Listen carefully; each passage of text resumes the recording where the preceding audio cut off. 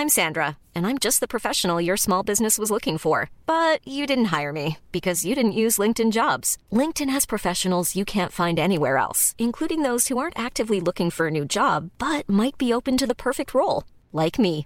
In a given month, over 70% of LinkedIn users don't visit other leading job sites. So if you're not looking on LinkedIn, you'll miss out on great candidates like Sandra. Start hiring professionals like a professional. Post your free job on linkedin.com/people today.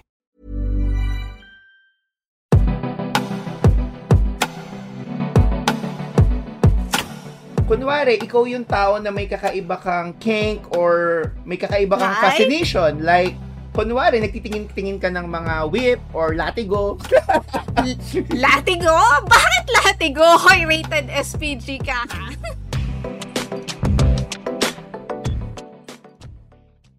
Today is a very special day kasi meron tayong bagong host. Isa siya sa members ng Usapang Econ Team at kasalukuyan niyang tinatapos ang kanyang PhD in Public Policy sa National Graduate Institute for Policy Studies in Tokyo, Japan. Walang iba kundi si Cherry Madriaga. Hi, Jeff! Excited na ako at kinakabahan. Ano ka ba? Perfect host ka sa topic natin for today bilang ikaw yung budol queen ng Usapang Econ, no? Budol queen? Bakit? Kailan kita binudol? Ano ka ba? Ikaw kaya yung dahilan kung bakit napa-add to cart ako ng bagong podcast mic tsaka ng coffee maker, di ba? Excuse me, Jeff. May free will ka kaya? Kaso, marupok ka. So, kasalanan mo. So, kaya ba ako nandito kasi mahilig ako mag-online shopping? Yun na nga. And I'm sure marami ring marurupok na mga podcast listeners natin pagdating sa pag-a-add to cart, di ba? So, for today, pag-uusapan natin yung economics sa likod ng online shopping. Ako si Jeff Arapok. At muli, ako si Cherry Madriaga. At welcome sa Usapang Econ Podcast. Ang Usapang Econ Podcast ay proyekto ng mga batang ekonomista na naglalayong gawing mas fun, relatable, and understandable ang economics. Powered by Puma Podcast. Cherry, anong masasabi mo sa online shopping culture sa Philippines? Well, matagal naman ng addict sa shopping ang mga Pinoy, di ba? I mean, before the golden age ng online shopping, talagang makikita mo naman na may appetite ang mga Pinoy sa pagpunta sa mga shopping malls. Totoo yan. Lalo na pag may mga sale, di ba? Gaya nung SM 3D sale. Katapusan mo na pag dumani ka sa Ortigas, di ba? True. At saka, di ba, grabe din yung mga Pinoy pag may mga bagong stores na sikat sa ibang bansa na magbubukas. For example, yung grand opening ng H&M, Uniqlo, Forever 21. Akala mo may concert sa haba ng pila. Tsaka, Cherry, naalala mo pa ba yung mga home TV shopping commercials nung bata pa tayo? Pag naghihintay ako ng anime, meron talagang mga infomercials like yung Rocket Chef, Silhouette 40, tsaka yung Abracket. Abracket? Di ba? But wait, there's more, di ba? Ganun yung mga linyahan dun eh. Siguro kung nag-work na ako ng mga panahon na yon, napabili na ako ng mga products na yon. Ang dami mong sinabi, Jeff, ha? Na-expose tuloy yung edad natin. Pero Jeff, di ba, even before the pandemic, talagang may momentum na ang online shopping culture sa Pilipinas. Kasi ang dami na ring leading retailers na nag-launch ng sarili nilang online stores. Isama mo pa dyan, Cherry, yung development ng mga sharing economy apps like yung sa Shopee and Lazada. Kumbaga, these apps provide a virtual marketplace where buyers and sellers can meet na mas nagpapadali ng market transaction. Tapos ang maganda pa dyan, Jeff, meron rin kasing system yung mga sharing economy apps na yan para ma-improve yung shopping experience ng mga tao. I mean, the apps are providing additional information para mas maging informed yung choices ng buyers, like customer ratings, reviews, and testimonials. Tas marami ring algorithms used para mag-suggest sa iyo ng goods na baka gusto mo ring bilhin. Bukod dyan, Cherry, di ba, napapababa din ng sharing economy apps yung hidden costs of shopping as compared sa pagsha-shopping sa mga physical stores. Kasi ako, nung bata ako, iritang-irita ako pag yung ate ko niyayaya ako mag-mall. Kasi di ba, bukod sa mahaba yung time na kailangan mong i-allot para dun sa biyahe, yung ate ko, pasok siya ng pasok sa lahat ng mga boutiques. Guilty. Alam mo yon. So, di ba, pag Alam mo na ang taas talaga nung opportunity cost sa pagko-compare mo nung mga items from different physical stores na papasukan mo sa mall.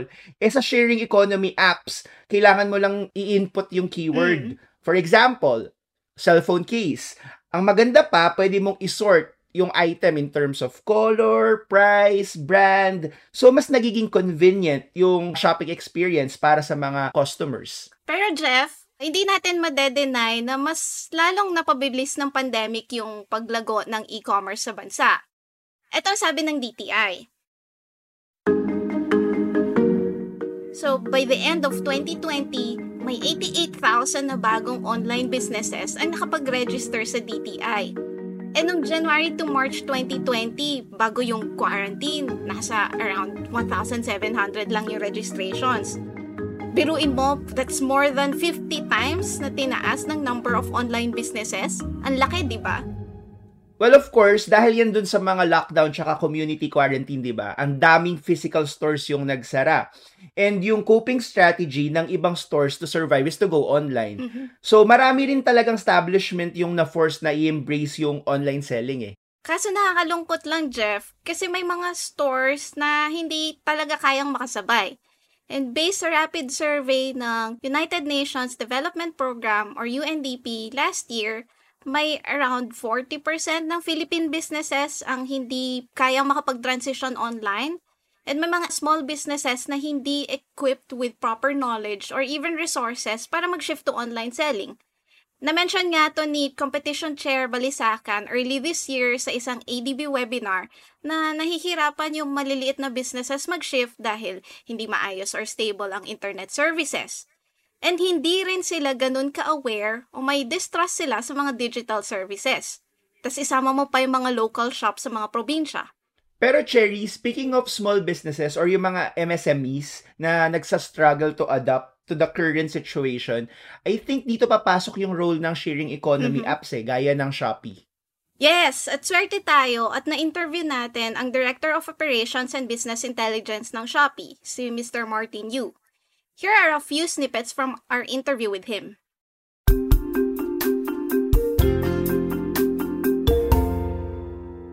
So when we started out, our mission was really to make e-commerce as accessible for everyone. I mean, you can look at that time, it was a very limited e-commerce. I think our challenge then was to introduce Shopee to Filipinos because online shopping was just not seen as the norm, right? Very, very few people did it. And here we are, you just look 5 years later, it's become the go-to app for essentials.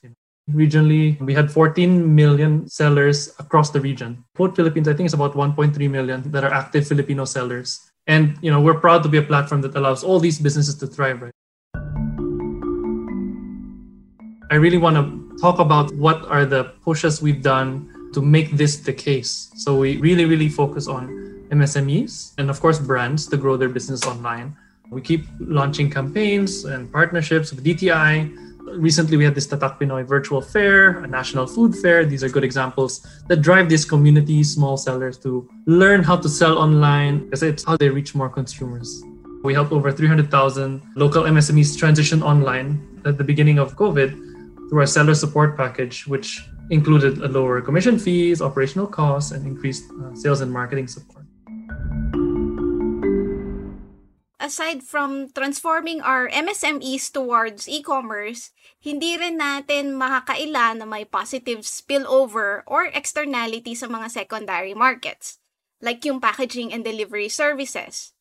Example na lang, si Foodpanda, umakyat ang user base niya by 8 times from last year bago ang quarantine.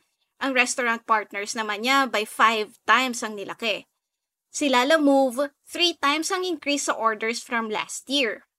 Balikan natin yung interview natin with Martin Yu. If we talk about marketing strategy, I can break it down to 4 pillars. We have consumers, brands, sellers, and of course, the people who comprise Shopee now. So for consumers, we take this very hyper-localized approach, and it's quite clear that Filipinos are very heavily influenced by celebrities, KOLs, and that's why we partnered with key celebrities. We need to convince them that e-commerce is the way to go. And what better way than to work with the likes of Willie Revillame and Alex Gonzaga for our campaigns. And I think a lot of Filipinos, me included, like to watch TV, which is why we are very focused on this when we do our marketing. You'll see a lot of our efforts on daily segments with Wawa Win and even our monthly TV specials with GMA7. Brands, more and more people are becoming reliant to e-commerce platforms for their needs. So in order to make sure that the products are available there, we want to work very closely with brands. So we want to grow partners with digital payments. So we worked with Shopee Pay campaigns so we can have payday sales. It's all about completeness. And a lot of it is building the tools for brands to reach out to their customers, right? And you could break this down to having brand-centric mega campaigns on Shopee Mall. I'm not sure if you guys are familiar. 1010 is basically the festival for brands. And, we have super brand days to provide partners with, high visibility. It's basically a takeover of the site. You would see the whole Shopee branded by one of our partners. It could be like the popular FMCG brands or even the phone brands. And it's all tools for them to connect to a wider audience.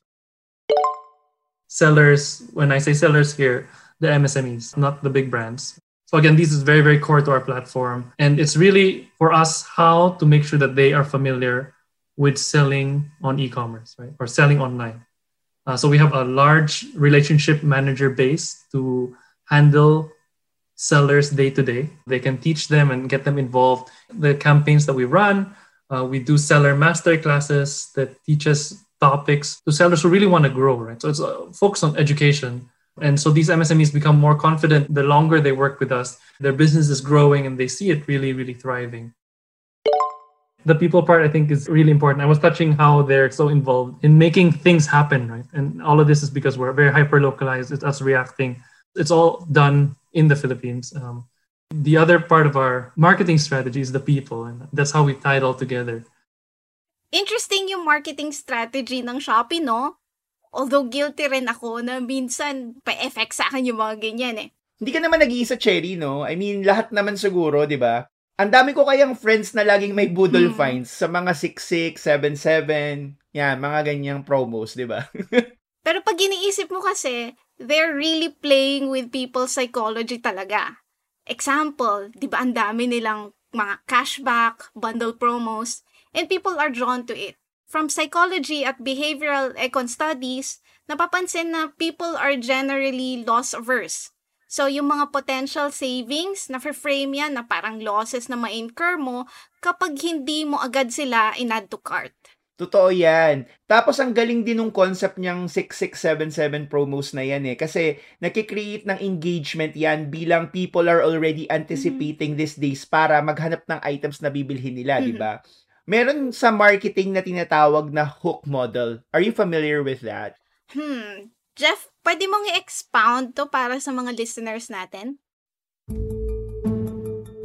Sinasabi lang ng hook model na maaari mo ma-establish yung interaction ng user with the product by letting them experience yung tinatawag na 4 phases.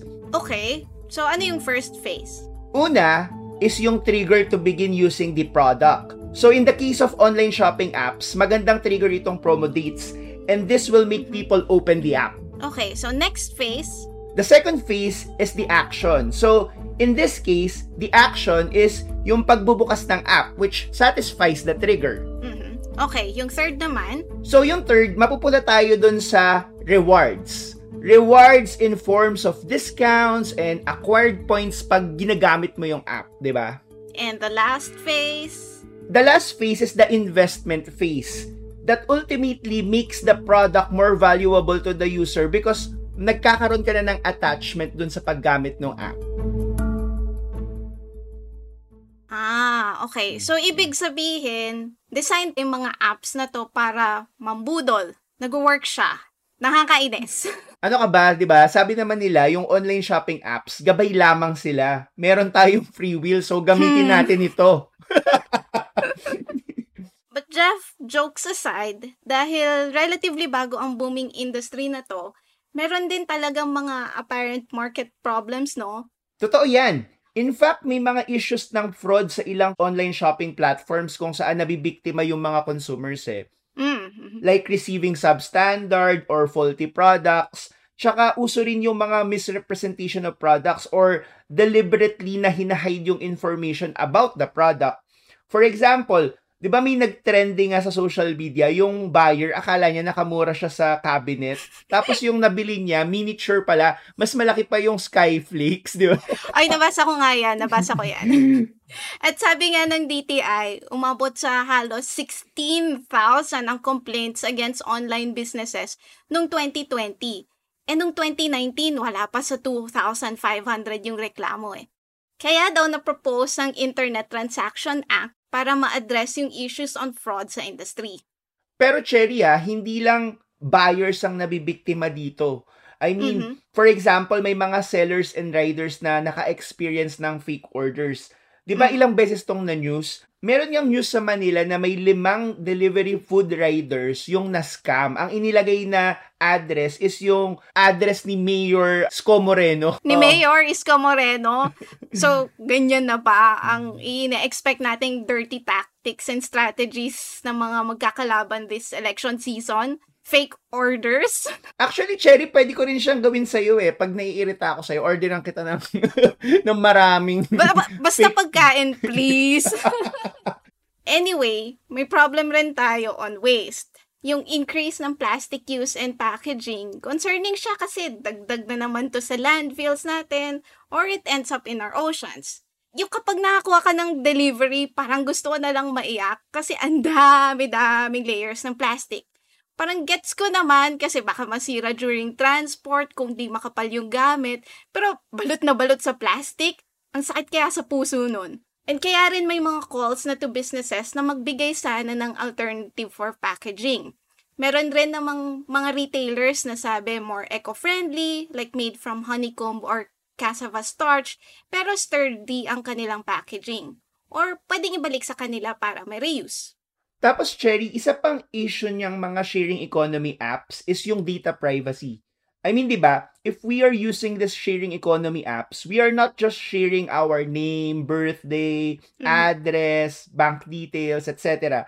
I mean, we are also indirectly sharing our preferences. Di ba, naha-harvest din ng apps yung mga products na binibili natin or kahit yung tinitignan mo lang. So, wala lang, naisip ko lang, kunwari, ikaw yung tao na may kakaiba kang kink or may kakaiba kang fascination. Like, kunwari, nagtitingin-tingin ka ng mga whip or latigo. Latigo? Bakit latigo? Hoy, rated SPG ka, ha? Hoy, grabe nga, bakit? What if gusto ko lang magpastol ng baka, di ba? Oh.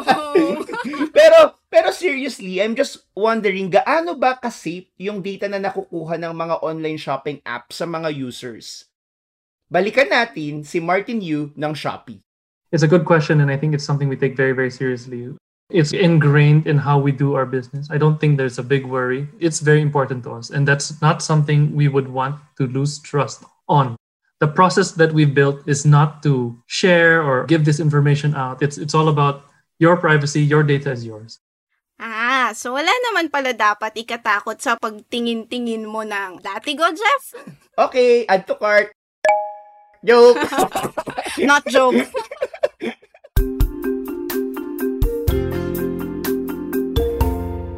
So, Cherry, talagang binabago ng sharing economy apps yung online shopping experience dito sa Pilipinas, no? And I can see na talagang nagiging mas exciting tuloy yung industriyang ito.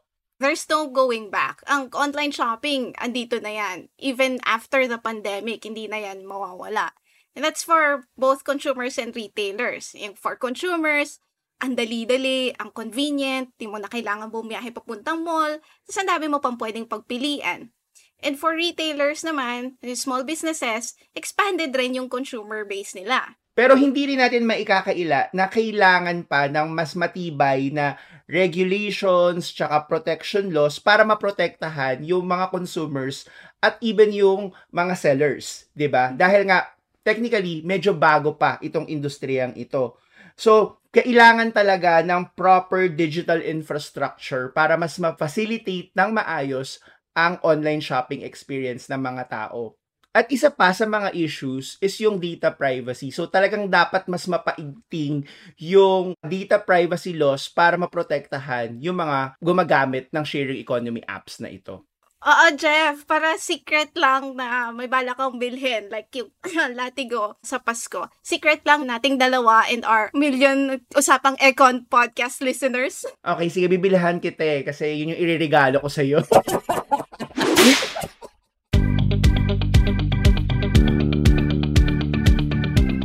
You've been listening to the Usapang Econ Podcast, powered by Puma Podcast. I-follow ang Usapang Econ Podcast sa Spotify, Apple Podcasts, or wherever you listen. Sundan nyo rin kami sa aming blog sa usapangecon.com. I-like and i-follow nyo rin kami sa Facebook, Twitter, Instagram, at LinkedIn. Maaari rin kayong mag-subscribe sa aming YouTube channel. Salamat sa audio editor ng episode na ito na si Mark Casilian at sa producer namin na si Trisha Aquino. Salamat din muli kay Shopee Director Martin Yu at kay EE Abhelina sa panayam.